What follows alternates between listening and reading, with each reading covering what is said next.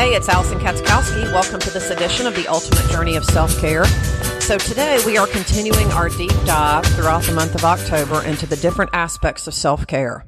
And today I want to tackle a subject that has really piqued my curiosity a whole lot over the last couple of years. And that is self-care for your gut. Yes, I said it, for your gut. Gut health has really been a very popular health topic over the last couple of years. That's mainly because there's a lot of really exciting research being done on exactly what types of things influence the health of your gut. Sometimes it comes down to what you eat. Sometimes it comes down to how active you are, how much sleep you get, all the common variables that we know are important for self-care.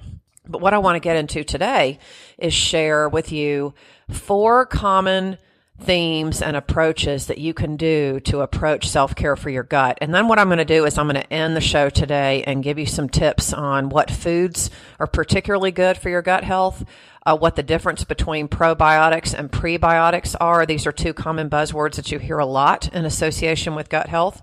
So I want to share that information with you as well as we continue our deep dive. So just to recap a little bit, the last couple of weeks, we started with self-care for your mind, and then last week we got into self-care for your body. And the main reason why I wanted to continue the deep dive with the gut health is that the health of your gut really does influence just about every major system in your body. And most people think that it's, getting the mindset right and taking care of your body that's important. And don't get me wrong, that is important. But the self-care for your gut really is what I like to call the central coordination point. There's so many things that go through your gut in terms of what your gut is responsible for, how it communicates with the rest of your body, down to exactly what is produced in your gut versus what is produced other places in your body. Now, I'm not going to get too much into the science nitty-gritty here. For those of you that know me, you know that I love science. I am a true science geek. But I want to try to keep it real here and keep it in a language that we can all understand and relate to.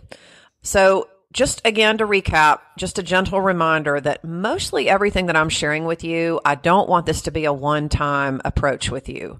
I want you to be able to take information away from each of my episodes to hopefully help you better understand not just what self-care is, but how you can retool your own self-care approach to what works for you. Because this is not something that you just decide one day to get up and do. This is a journey. And every day we can go further on our journey by going a little deeper into the areas where we feel like we need the most emphasis. And maybe it's not really that we think we need to. Maybe we just need to retool what we're already doing. So it's not a matter of reinventing the wheel. Sometimes it's just a matter of getting a little more clear on what the next steps are. So let's get to it then. The reality is that our gut is connected to just about everywhere in our body. And if you think about it when you eat, okay? So when you have a meal and the food goes into your stomach, it's then absorbed into your intestinal tract, which then allows it to be absorbed to the rest of your body. And this is primarily where I want to focus my discussion today is what actually happens when it gets to that point. And this is really what we mean by gut health. Now, yes, the health of your gut is important when it comes to your actual stomach, but most of the time the communication that I'm talking about is happening in your intestinal tract. And I want you to think of your intestinal tract as a intricate highway system where you've got a lot of roads and pathways that cross over each other, that interact with each other, until you come to what I like to call the big information highway, which is your large intestine. And this is where so much absorption happens. This is where absorption of nutrients mostly takes place. This is primarily where water is absorbed into your body. So it's very important that we think in terms of those details, that we think in terms of what is going to help that communication get better. And this is what we refer to as gut health. So this is really where I'm going with today's episode. So our gut health has a lot to do with how we support our health, okay? Mostly because there is bacteria that actually lives in our gut. And we tend to think of bacteria being bad. We tend to think of bacteria as what makes us sick. But in reality, The bacteria that lives in our gut is actually good bacteria. It's kind of like when you think about what insects are good and what insects are not so good. There are insects out there in our ecosystem that actually help us out by eating the insects that we don't want. Okay, they help keep the balance there in our ecosystem. And the same can be said with snakes too. And I don't want to compare snakes with gut health, for heaven's sake. But there are good snakes and not so good snakes. There are snakes out there that eat the animals and eat the things that keep our ecosystem in check. And so that's how I want you to think of gut health bacteria, is that the bacteria, we actually want some bacteria in our gut to help keep our system working the way that it should. I read a statistic the other day that about blew my mind. 80% of your immune system cells, the cells that keep your immune system working, the cells that keep your immune system functioning so that we stay healthy and we don't get sick, all of those cells live in our gut. Okay? Let me read that to you again. 80% of our immune system cells live in our gut. So in order for those cells to function the way that they should, then that not only do they need certain nutrients, but they need bacteria to help keep them growing at the pace that they need to work. Okay, so think about that for just a minute. Our gut is it's a very warm environment. It's very moist in general. Okay, and when we think of the two of the conditions under which bacteria grow and grow well is darkness and moisture. Okay, there are not many strains of bacteria that grow well in light. Okay, so keeping that said, keeping our gut moist and keeping it working well is really important to help keeping all of the systems functioning the way that they should. Okay. The other thing that lives in our gut a lot are what we call neurotransmitters. And these are what I like to call feel-good chemicals. We tend to think of neurotransmitters as associated with how our brain works, but they're actually produced in our gut. Okay. And they're produced in our gut, namely because again, of certain nutrients and certain bacteria strains that grow there and that live there, okay? So in order for both of those things to happen, our immune system to function well and our neurotransmitters to function well, and neurotransmitters communicate with our brain to help shape our thoughts and emotions, and I talked about thoughts and emotions in Self-Care for the Mind. So you can really see that this is a continuous feedback loop that goes between our guts and our brains and the rest of our body. Okay, so you can see how all of this is really connected. It literally means almost every day that what you eat, okay, what you eat and what goes into your gut helps keep you healthy. Okay, this is one of the reasons why probiotics are so essential. Okay, and all probiotics are living bacteria. Okay, most of us know probiotics because they come in the form of a pill that we need to keep, once we buy, we keep refrigerated. And that's because the cold temperatures help keep the bacteria in the form and in the growth that we want. Okay. But probiotics are good, and probiotics are something that every single person should be taking on a daily basis. Okay. Some other nutrients that are present in probiotics are vitamin C, zinc, and even a compound called echinacea, which really helps to keep our immune system functioning. Okay. And someone once told me that a probiotic functions a lot like a multivitamin and that it functions like extra insurance. And why do we carry insurance on a regular basis? It's for that just in case something happens, right? Because most of us can't be guaranteed that we're going to be getting the nutrients that we need from the food that we eat on a day-to-day basis. If you think about how busy we all are, how our schedules are, and how society really dictates how we live, this really makes this next to impossible. So taking a multivitamin and a probiotic every day is just simply good insurance. It's a good practice to get into. And if you're not doing that, I would definitely recommend that is a huge step forward in making sure that you attend to your self-care.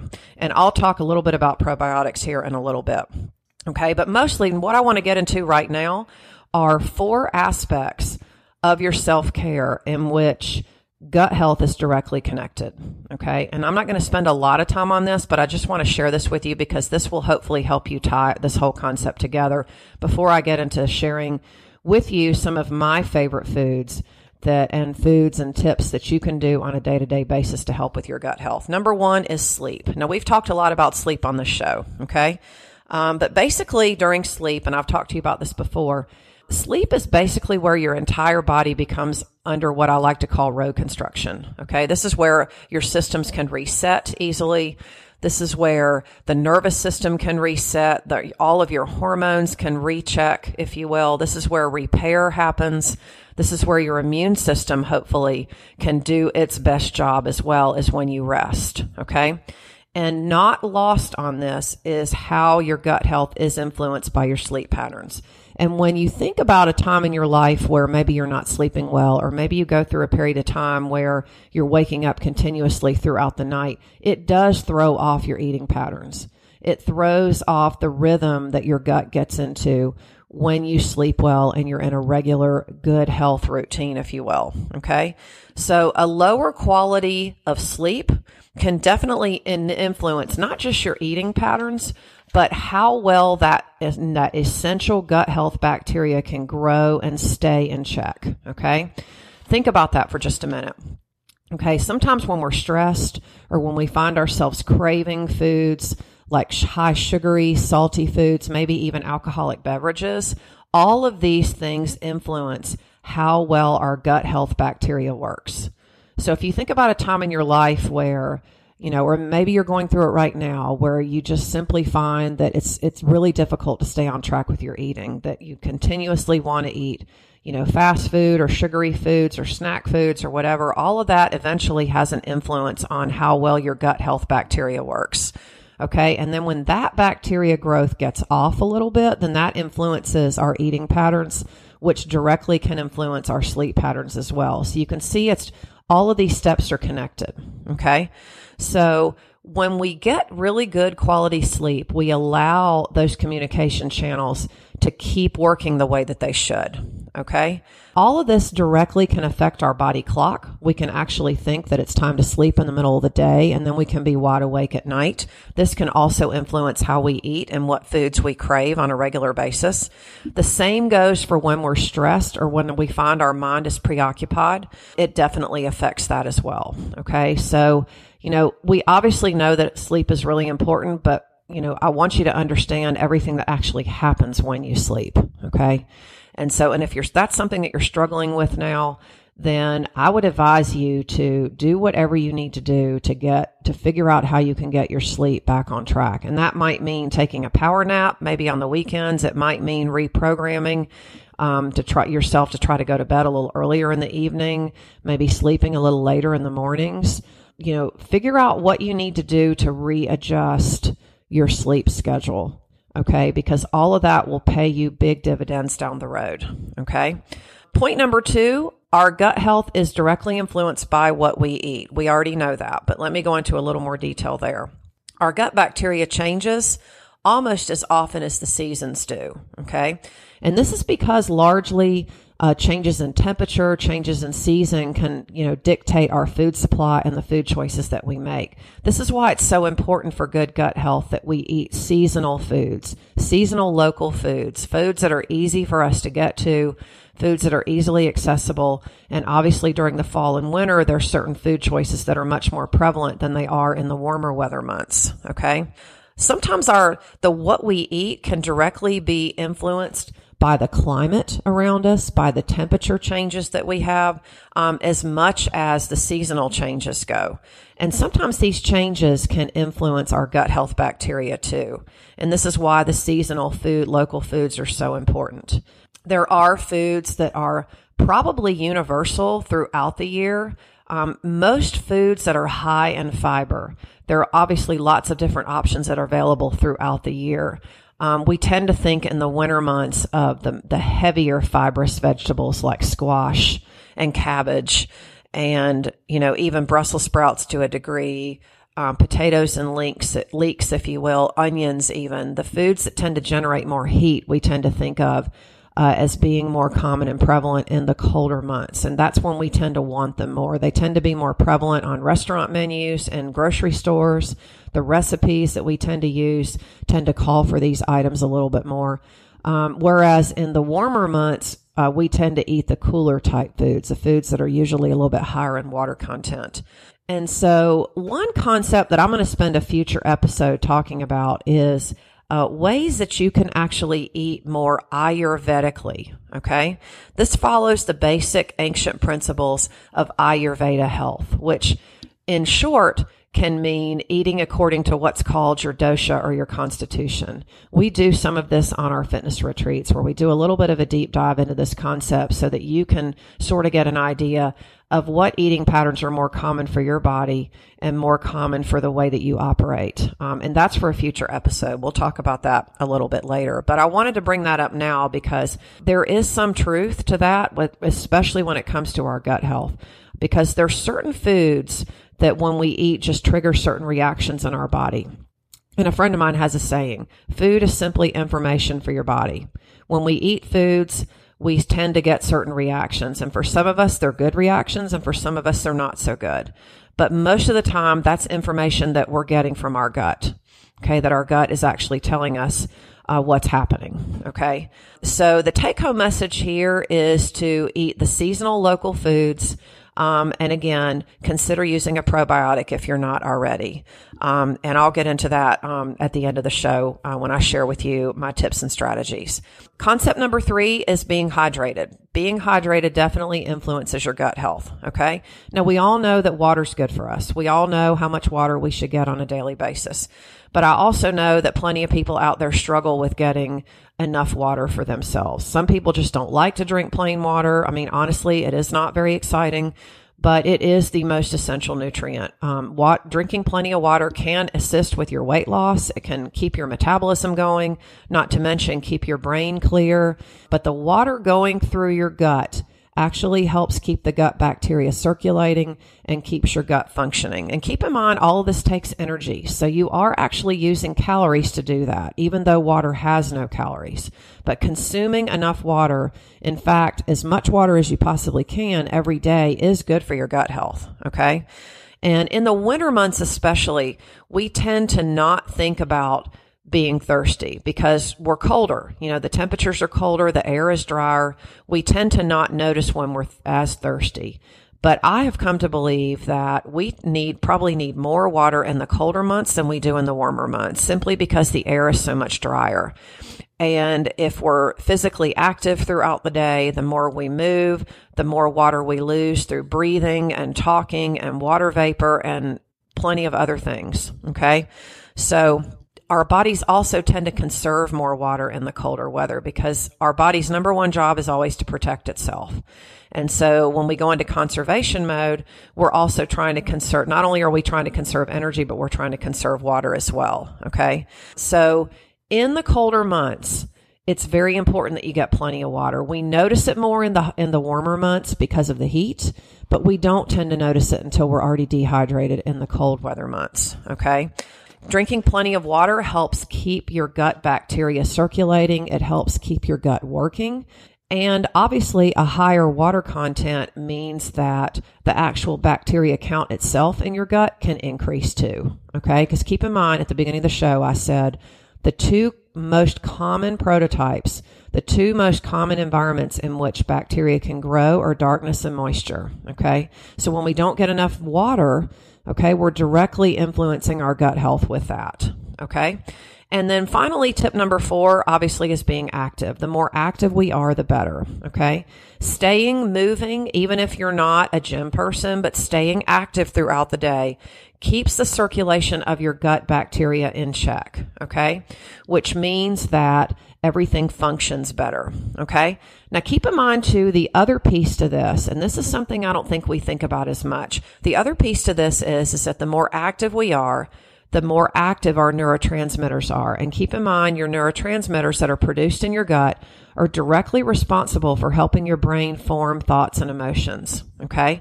So sometimes when we're feeling a little down or depressed, this is really the sole reason why being active is a mood enhancer. Okay. So being active not only helps with the gut health, but it actually helps you feel better. And that's why. It's because of the production and the circulation of the neurotransmitters. Okay. And keep in mind, These are living organisms, okay? These are living organisms that live in your gut, and they need to be able to thrive. So keeping them well hydrated and staying active is super important for this, okay? So now that we've reviewed those 4 strategies that are directly tied to optimal gut health, I want to share with you some tips and suggestions now for you, hopefully, to work on your gut health. And this is directly related to what we eat, okay? So there are 3 keys to what you eat for gut health, okay?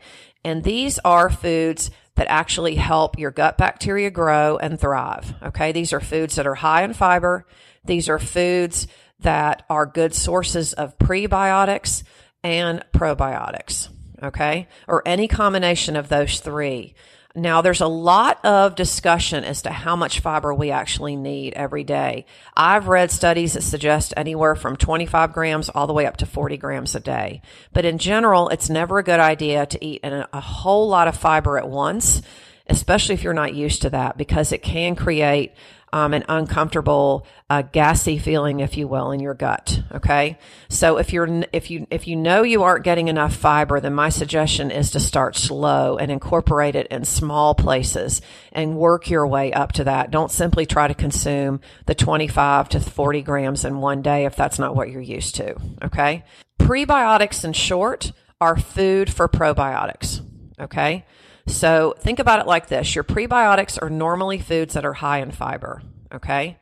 And probiotics there are foods with active live cultures in them, like yogurt, for example. That's considered a probiotic. There's a compound on the market called kefir, and some people really like to have kefir in place of yogurt. Kefir has more live bacterial cultures in it than actual yogurt does, so it's considered more of a true probiotic for that reason. Okay, so prebiotics are food for probiotics. Okay, these are high fiber, high water content foods, and then probiotics simply have the actual bacteria strains in them. Okay, it's always a good idea to stick with whole foods rather than foods that contain all 3. Okay, and I say that because it's next to impossible to find foods that contain all 3. Okay, but if you stick to eating whole foods rather than foods that say contain probiotics, contain prebiotics, okay, the whole foods, you're much more likely to have the actual natural compound present. Okay.